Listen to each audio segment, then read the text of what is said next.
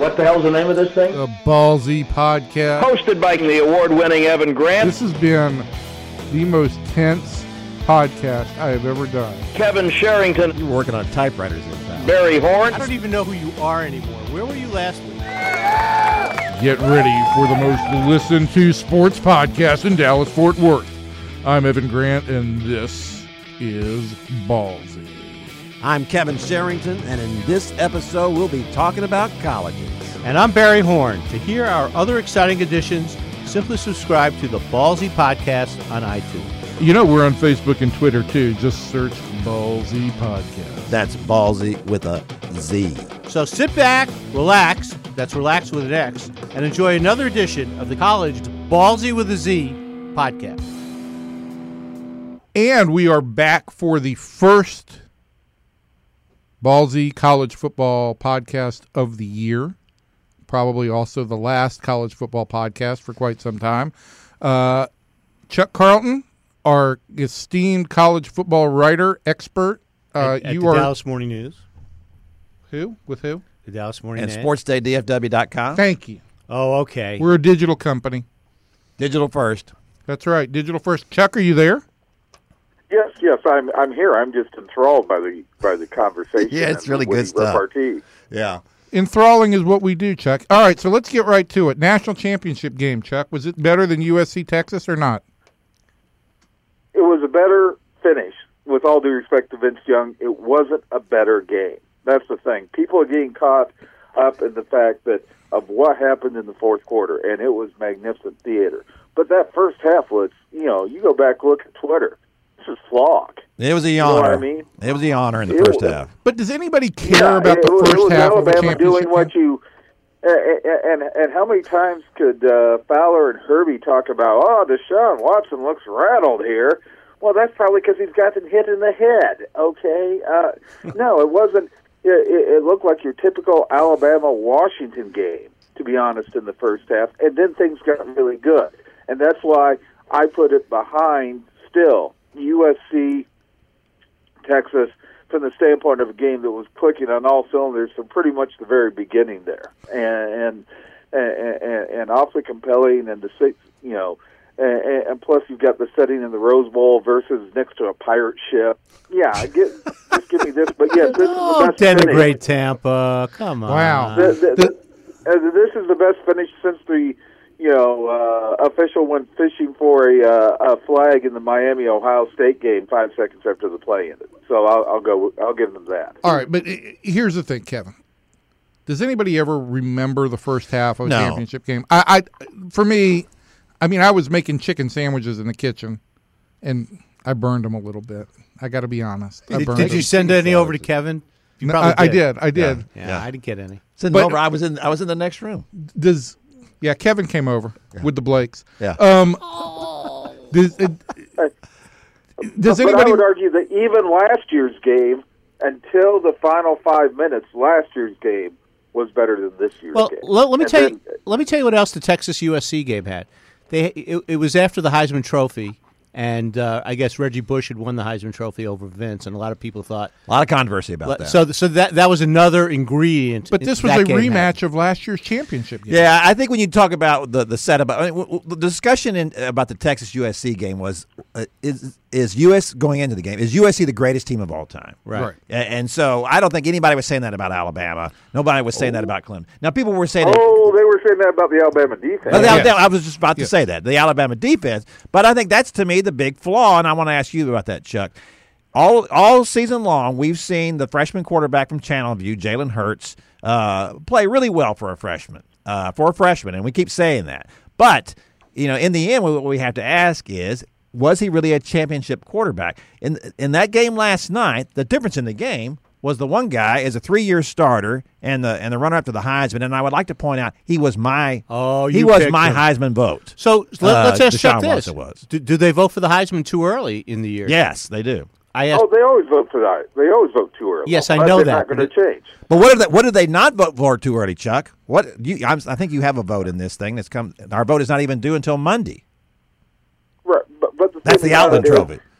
It's a throwback to when bowl games were, quote, exhibition games, when it didn't matter. It was on the regular season, and that's how the Heisman has always done it. And plus, they want it just packaged really nicely at the end of the regular season for TV. I mean, if we were doing the Heisman vote today and they were announcing it, let's say, middle of the week or the end of the week, it's going to be an afterthought, unfortunately. Well, the Bulls way too early. The Bulls could also sell that. We've got the Heisman Trophy winner. And that was a big thing. That was part of the thing. Yes. Yeah. What? Haas Brock made a living in the 80s. Yes, he did. But getting Heisman Trophy winners for the Cotton Bowl. In terms of storylines, all right, let's move on past the storyline. You were talking about was Jalen Hurts the right quarterback for Alabama at this point? Listen, I think, and you and Chuck can weigh in on this, Barry, as well. I don't think Jalen Hurts was a freshman. That's what Alabama had. They also had a tremendous offensive line, and I don't think they ran the ball as effectively or as well as they needed to for much of the last half of the season. My problem. I think they tried to force him to throw the ball way too much. Well, the teams were forcing them to throw the ball. That was the way you're going to have to beat Alabama. You're going to have to force Jalen Hurts to throw the ball, and that was everybody's game plan going into games. And he was able to do just enough to get by and be all right. But do you think Alabama made the adjustment before they needed to? Because I did not watch anybody stuff Alabama on running the ball. Well, last night I thought that Clemson did a couple of times. Clemson did last night. Both Scarborough got loose a couple of times, obviously, and right. was very good. And that was a tremendous blow to Alabama's offense when he went out of the game with the injury. Oh, yeah. But I thought that, to me, the bigger issue in that game last night, I just was watching the game with my son Ford, and I said right up to the point that I said, here's my problem is that this kid Hurts, all he can really do is run, and he's not running with the ball. And then he runs for the touchdown right. in the fourth quarter. I mean, I just said that there he goes. And there were times when coverage broke down, well, not coverage broke down, but when the pass rush broke down and there was some open field in front of him, and he still tried to run around and make a throw. He did, and as it was pointed out on the broadcast, too, there's a time when he got out of the pocket when he should have stayed in the pocket, and right. O.J. Howard was wide open. Really, the best pass thrown wasn't even by Alabama players, wasn't even by Jalen Hurts. It was by a wide receiver on a trick play. I thought the pass to Howard was the best throw. That's an easy throw, though. The guy's right. he's 20 yards behind everybody else. Well, it's also worth noting as we're talking about the freshman quarterback, you're also talking about a guy who began the season as a Fox Sports 1 analyst, then went to one of the 47 analysts that Nick Saban has on staff, and is calling plays in the championship game because finally Lane Kiffin wore out his welcome. I mean, you're talking a guy thrown into that situation, and I'm not saying things are different with Kiffin, but at least Kiffin has that familiarity with Hurts, with what he can do, and all that, as opposed to being at arm's length removed, which is what Sarkisian was, and what they can do. And again, I wonder how much things would come down. So is that? I wonder how much Clemson knew. I mean, remember that play where Brolware is basically saying, "Over here, guys." Right. This is where the play is coming, and next thing you know, you've got a 5-yard loss. That happened more than once.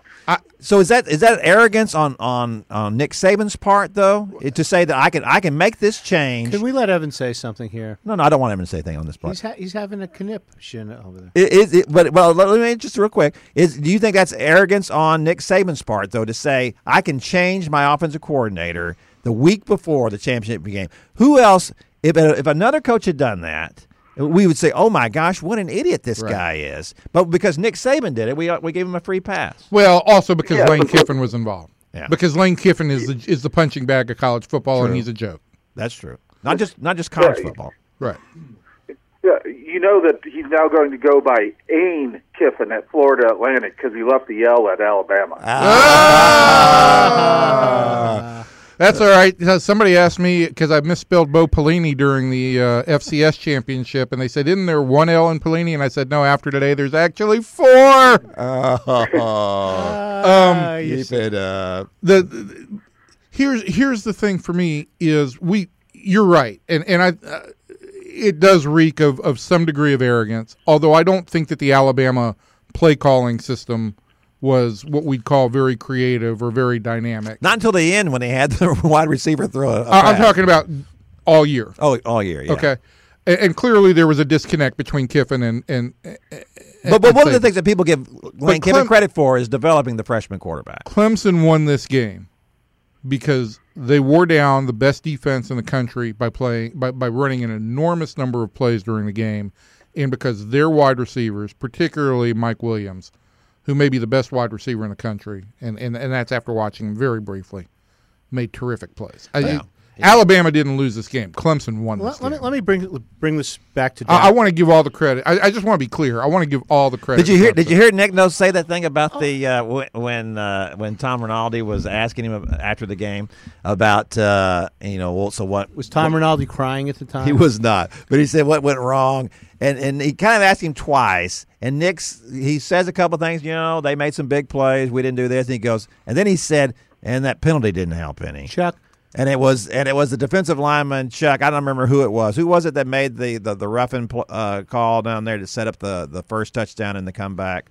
Their second touchdown. Oh, second touchdown. It was or was it like the unsport? It was like it was either roughing or unsportsmanlike, and you never saw a great replay on it. Yeah, yes, and we just barely saw it, and it was like a retaliation type thing. I'm not even sure who it was, but he buried that kid on the bench after that. Chuck, I want to bring this back to the Dallas area. Chad Morris, the head coach at SMU, he had been the offensive coordinator there at Clemson. Do you think he regrets leaving when he left, and how much hotter would he be right now? Well, he would, or even last year. Yeah, you look at it last year. After just 1 year, I don't think he would ever admit it. But yeah, that has to be going through his head. And remember, he was as much as the bond between Dabo and his quarterback. It was Chad Morris responsible for getting Deshaun Watson there. And Deshaun brought that up after the game. He basically treated him as an extension of his family the whole time. Showed up at the Davey O'Brien last year and just. Both guys talked about their relationship. It was amazing. And you look at it, even last year, and this is nothing against SMU, but even last year, if Chad Morris is the guy and calling plays, and Deshaun Watson has the same kind of season, even if they lose to Alabama, Chad Morris would have been, getting a Power 5 coaching job. Right. I'm convinced of that. So yeah, there's always that what if principle. I don't think he would have been at Clemson this year, but he's clearly got to think of it. The one other thing is that old canard now about maybe he'd beat Alabama. You can't win with a spread. You can't win with a spread. Obviously, you can win with a spread. You can win with an up tempo. Oh, you can't call up tempo because you put your defense in jeopardy. Well, Clemson adjusted 99 plays, 511 yards against quote the best defense since Fordham 7 blocks of granite or whatever. Yeah, fine. They got it done. You can do it. Cam Newton got it done. College football has changed. That doesn't mean Alabama won't be ranked number 1 next year, but that gives hope to an awful lot of teams.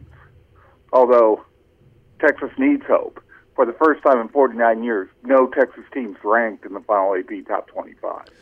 All right, let's talk about that, Chuck. About what happened here in the bowl games, the Big 12. And I want to say this: I predicted the Big 12 would go 4-2. They went 4-2, but I think I only got 2 of those games actually right. I had both the Oklahoma schools, Oklahoma and Oklahoma State, winning. I did not have Kansas State beating Texas A&M. I did not have Georgia beating TCU. Woo! I didn't get that one right. That was how about them dogs? That was big for Evan. What does this portend for next year? Does this mean that Kansas State is going to be the number 1 team in the Big 12? No. I mean, Bill Snyder's going to have a lot coming back, although he loses some of those really good defensive playmakers. People say nobody in the Big 12 plays defense. Well, K-State plays defense. Maybe not great elite defense, but very good defense. But they're losing guys like Willis off that team, the really good defensive end who gave A&M fits as well. A lot of people are still saying Oklahoma. I think that's force of habit. I think that's Baker Mayfield. But without P. Ryan, without Westbrook, without Joe Mixon, who's going to make plays? Who's he going to get the ball to? You think about it. He had a ton of weapons there. I'd be willing to say, coming off that bowl game and with Mason Rudolph, James Washington, and a bunch of other people back, I'd go Oklahoma State as preseason favorite in the Big 12. Yeah, I could see that. I could see them in K-State and then Oklahoma in that pack. Okay, so let me ask you guys, where does the first Texas team show up in the Big 12 next year? Texas-based team. I think it has a lot to do with what Matt Rule does at Baylor. Do you? Yeah. So you don't give a significant bump to the Tom Herman effect at Texas and with as many players coming back as they have? They could, but to me, they just kind of have to prove that. I have to see it first. What's Baylor got coming back? And I'm completely ignorant here. I mean, they do have some skill people. The really hard hit from the recruiting defections probably isn't going to hit until 2018. Okay. But you lose, they still have some pretty good skill people, some decent people on the offensive line. You have the freshman quarterback. Key thing is the report came out yesterday that Anu Solomon, who was a pretty productive quarterback for 2 years at Arizona, got Arizona to the Pac-12 championship game, is transferring to Baylor, grad transfer, immediately eligible.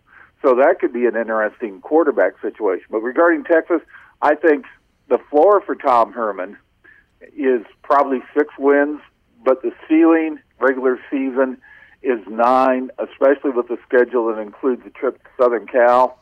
I think, yes, there will be improvement.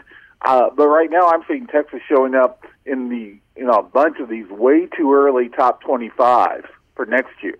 And that's getting way out over your skis. I mean, the 2 500 teams that seem to be getting the most love for next year are Texas and UCLA, and I'm skeptical about both. All right, Chuck, we are going to let you run here. This has been great to have you on for some national championship talk and early 2017 looks. Happy New Year to you. For the number 1 Baylor men's basketball Chuck team. told you before we started he wanted to talk about this. Oh, we did? Yes. Baylor basketball? Baylor men's basketball. Better men, better women, it doesn't matter. They're all great. They're all over the map. The Baylor, Waco is the center of the college basketball universe. I think they're going to move the Hall of Fame to Waco. Matter of fact, they have that already. From Springfield. I mean the Texas Sports Hall of Fame, the one that really matters. The basketball Hall of Fame from Springfield to Waco. All right, I'm just going to say this, that if it doesn't involve Grayson Allen taking a cheap shot, I've been really out of touch with college basketball this year. Let me ask you this, Chuck. How long do you think they could sustain being number 1? The man. Well, that trip to West Virginia tonight is going to tell an awful lot because right now the target just got a whole lot bigger, and for West Virginia it's going to be a rush to court moment, beating the number 1 team, going in there, and if it's not West Virginia, it's the Octagon of Doom on Saturday at K-State. I mean, the Big 12, nobody goes through unscathed. Nobody's going to run the table. But can Baylor sustain from the standpoint of being good enough to be a number 1 or number 2 seed and have a legitimate chance at the Final Four, especially with their length, their chemistry, the way they play defense? Yes.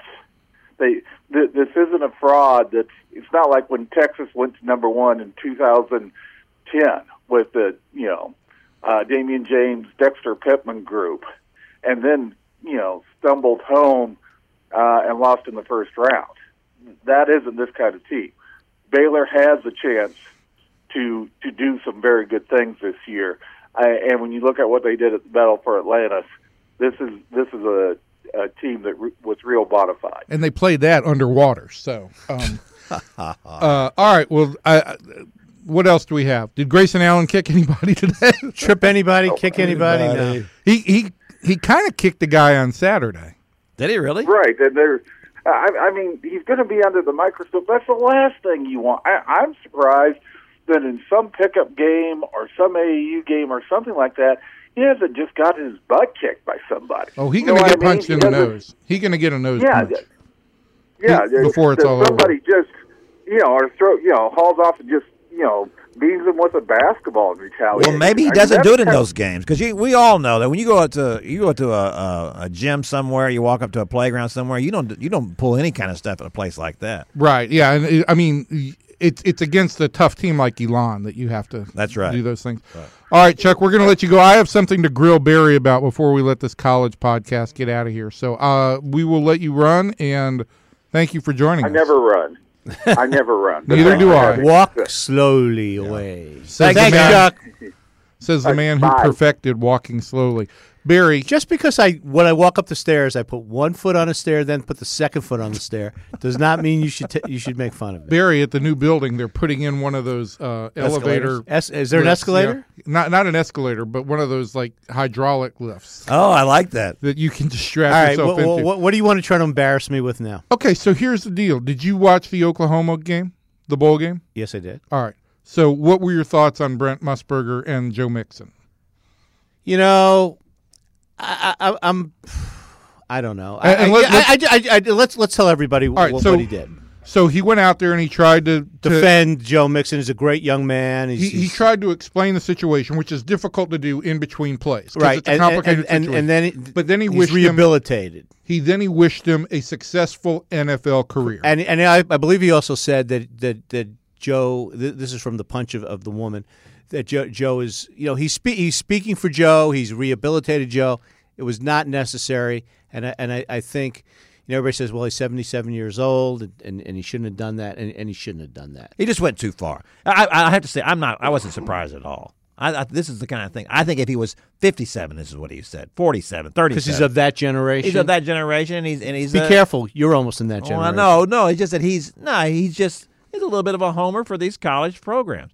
And he's going to say that, of course, Bob Stoops did the right thing. He's not going to call out Bob Stoops. No. And so, I think it wasn't as bad, I don't think, as a lot of people make it out to be. It looks worse when you see it in print, I think. Here's the thing. Maybe so. And just let me say, we live in an age now where everybody's hanging on every word. We do. And wants. And then what does everybody want him? Fired now. There was a column in USA People want Today. him fired? Column in USA Today said he should be fired. Christine Brennan said it's time for him to step away. And I got to tell you, after listening to him and hearing how disinterested it appears he's become and how much a caricature he has become, he is trying so hard to reinvent Keith Jackson with his yokalisms. But this is not who Brent Musburger was. But here's the galling thing about this statement for me is this.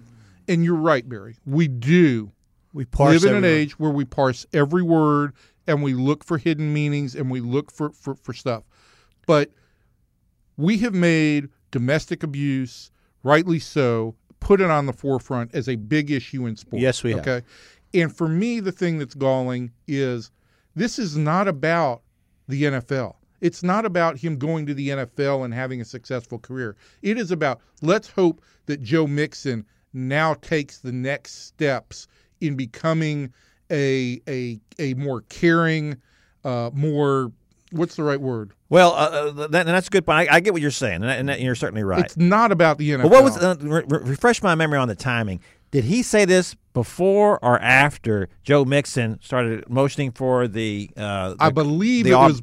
the I Auburn believe crowd? it was before. Yeah.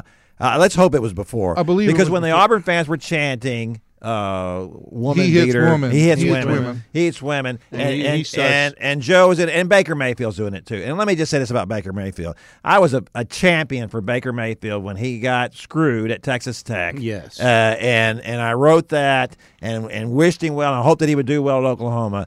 And I had to say this, and this is some of my good friends in Lubbock have said this about Baker Mayfield too: is boy, he's not the most pleasant guy, and for him to get involved in all that too. I mean, come on. I would like to think that Bob Stoops, if he knew what was going on, that these two guys are motioning for these chants to make it louder, that he would have taken them and ripped them a new one at halftime. And I think Maybe he did. I think it's maybe he did. I hope he did. And if he did, it's ridiculous that you have to take time out of your halftime to Of a address bowl these game. two kids.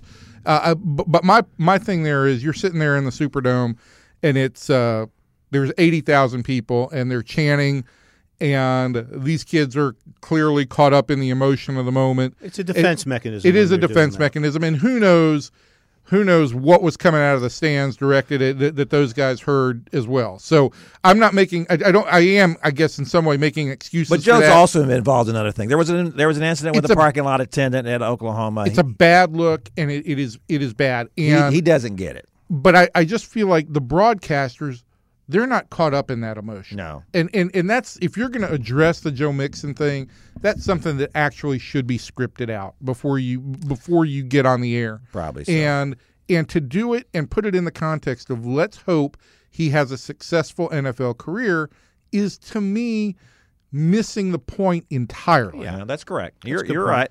And that's where Brent's out of touch now. Well, I don't know if he's out of touch all the time. It was just certainly from that standpoint in that time when he said that it was the wrong thing to say. Yeah, but I'll say this. Do you think he should retire? No, no. I don't think he should retire, and I don't advocate anybody retiring if they make a mistake or being fired or anything like that. I don't. What about the Al Campanis? Oh, we're talking about 1987. We're talking about 86 or 87. Yeah. And then, I mean, listen, there's 30 years ago, we're still talking about a different atmosphere in this country, but to say that blacks lack the necessities, that's pretty awful. It's a pretty strong lack of understanding. So, but I just want to say something. You know, I watching the game last night before I fell asleep early, but I did wake up. But anyway, I just want to say, listening to Herb Street and Fowler do the game, it's like listening to two insurance agents do the game. And I was thinking about this as I was watching.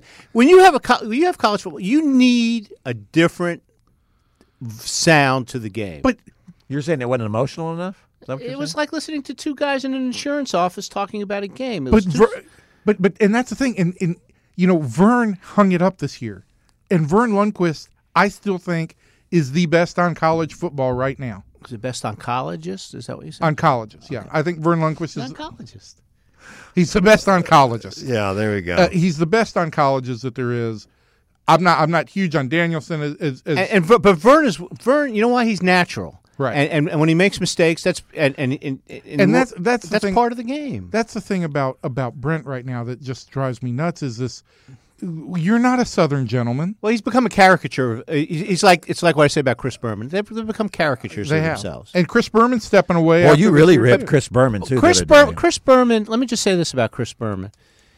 Chris Berman is not walking away because he wants to walk away. Okay. Nobody walks away because they want to walk away. Just understand that. Vern? I'll just say this. Nobody walks away because they want to walk away. Do we know who the voice of the SEC is going to be next year? It's your friend, Brad Nessler. Oh, it is going to be Brad Nessler. Okay. All right. Is he really your friend? I knew him when we were both in Atlanta. He's very good at what he does. Yeah. But I don't think he's Vern. I think Vern. I think for colleges, Vern goes up there as an icon. Is he on the Mount Rushmore with Keith Jackson? He's had a great product to announce for the last 16 years. You bet. He really has. So, all right, we need to get out of here because we have two Ranger guests this week, and we've got to talk a lot about Pudge Rodriguez in the Hall of Fame, and we got to talk about what wackiness on the broadcast front CJ Nitkowski is going to bring with him. To bring with him. Yeah. He's going to do play-by-play, too. He's going to do 10 games of play-by-play, which I really want to hit up with him. So we talked about that at dinner the other night. With CJ. Was CJ there also? Yeah, he was there. CJ, John Blake, Evan Grant, and Kevin Sherrington, and their significant others all went to the game. Also, Vern came by for dessert. Brad Townsend, David Moore. We got to roll out of here. Did Gil Brandt come and send a bottle of wine over? Gil Brandt, I'll tell you what, the number of times I've run into Gil Brandt in restaurants is creepy. Like last year we took Natalie out for her 16th birthday dinner, and we're having dinner at Preston Center, and I look over, and there is Gil Brandt and Art Briles having dinner at like 3 tables over. Gil practically lives at every restaurant at Preston Center. Yeah, he lives right down the street. Yeah, that's true. Well, we operate in the same circles, highfalutin circles. You do. All right, so let's get out of here. Doug, take us out. Thanks for listening to our College Ballzy podcast. Don't forget to subscribe via iTunes. You'll get new episodes every week. And follow us on Facebook and Twitter. Until next time, sports fans, see ya.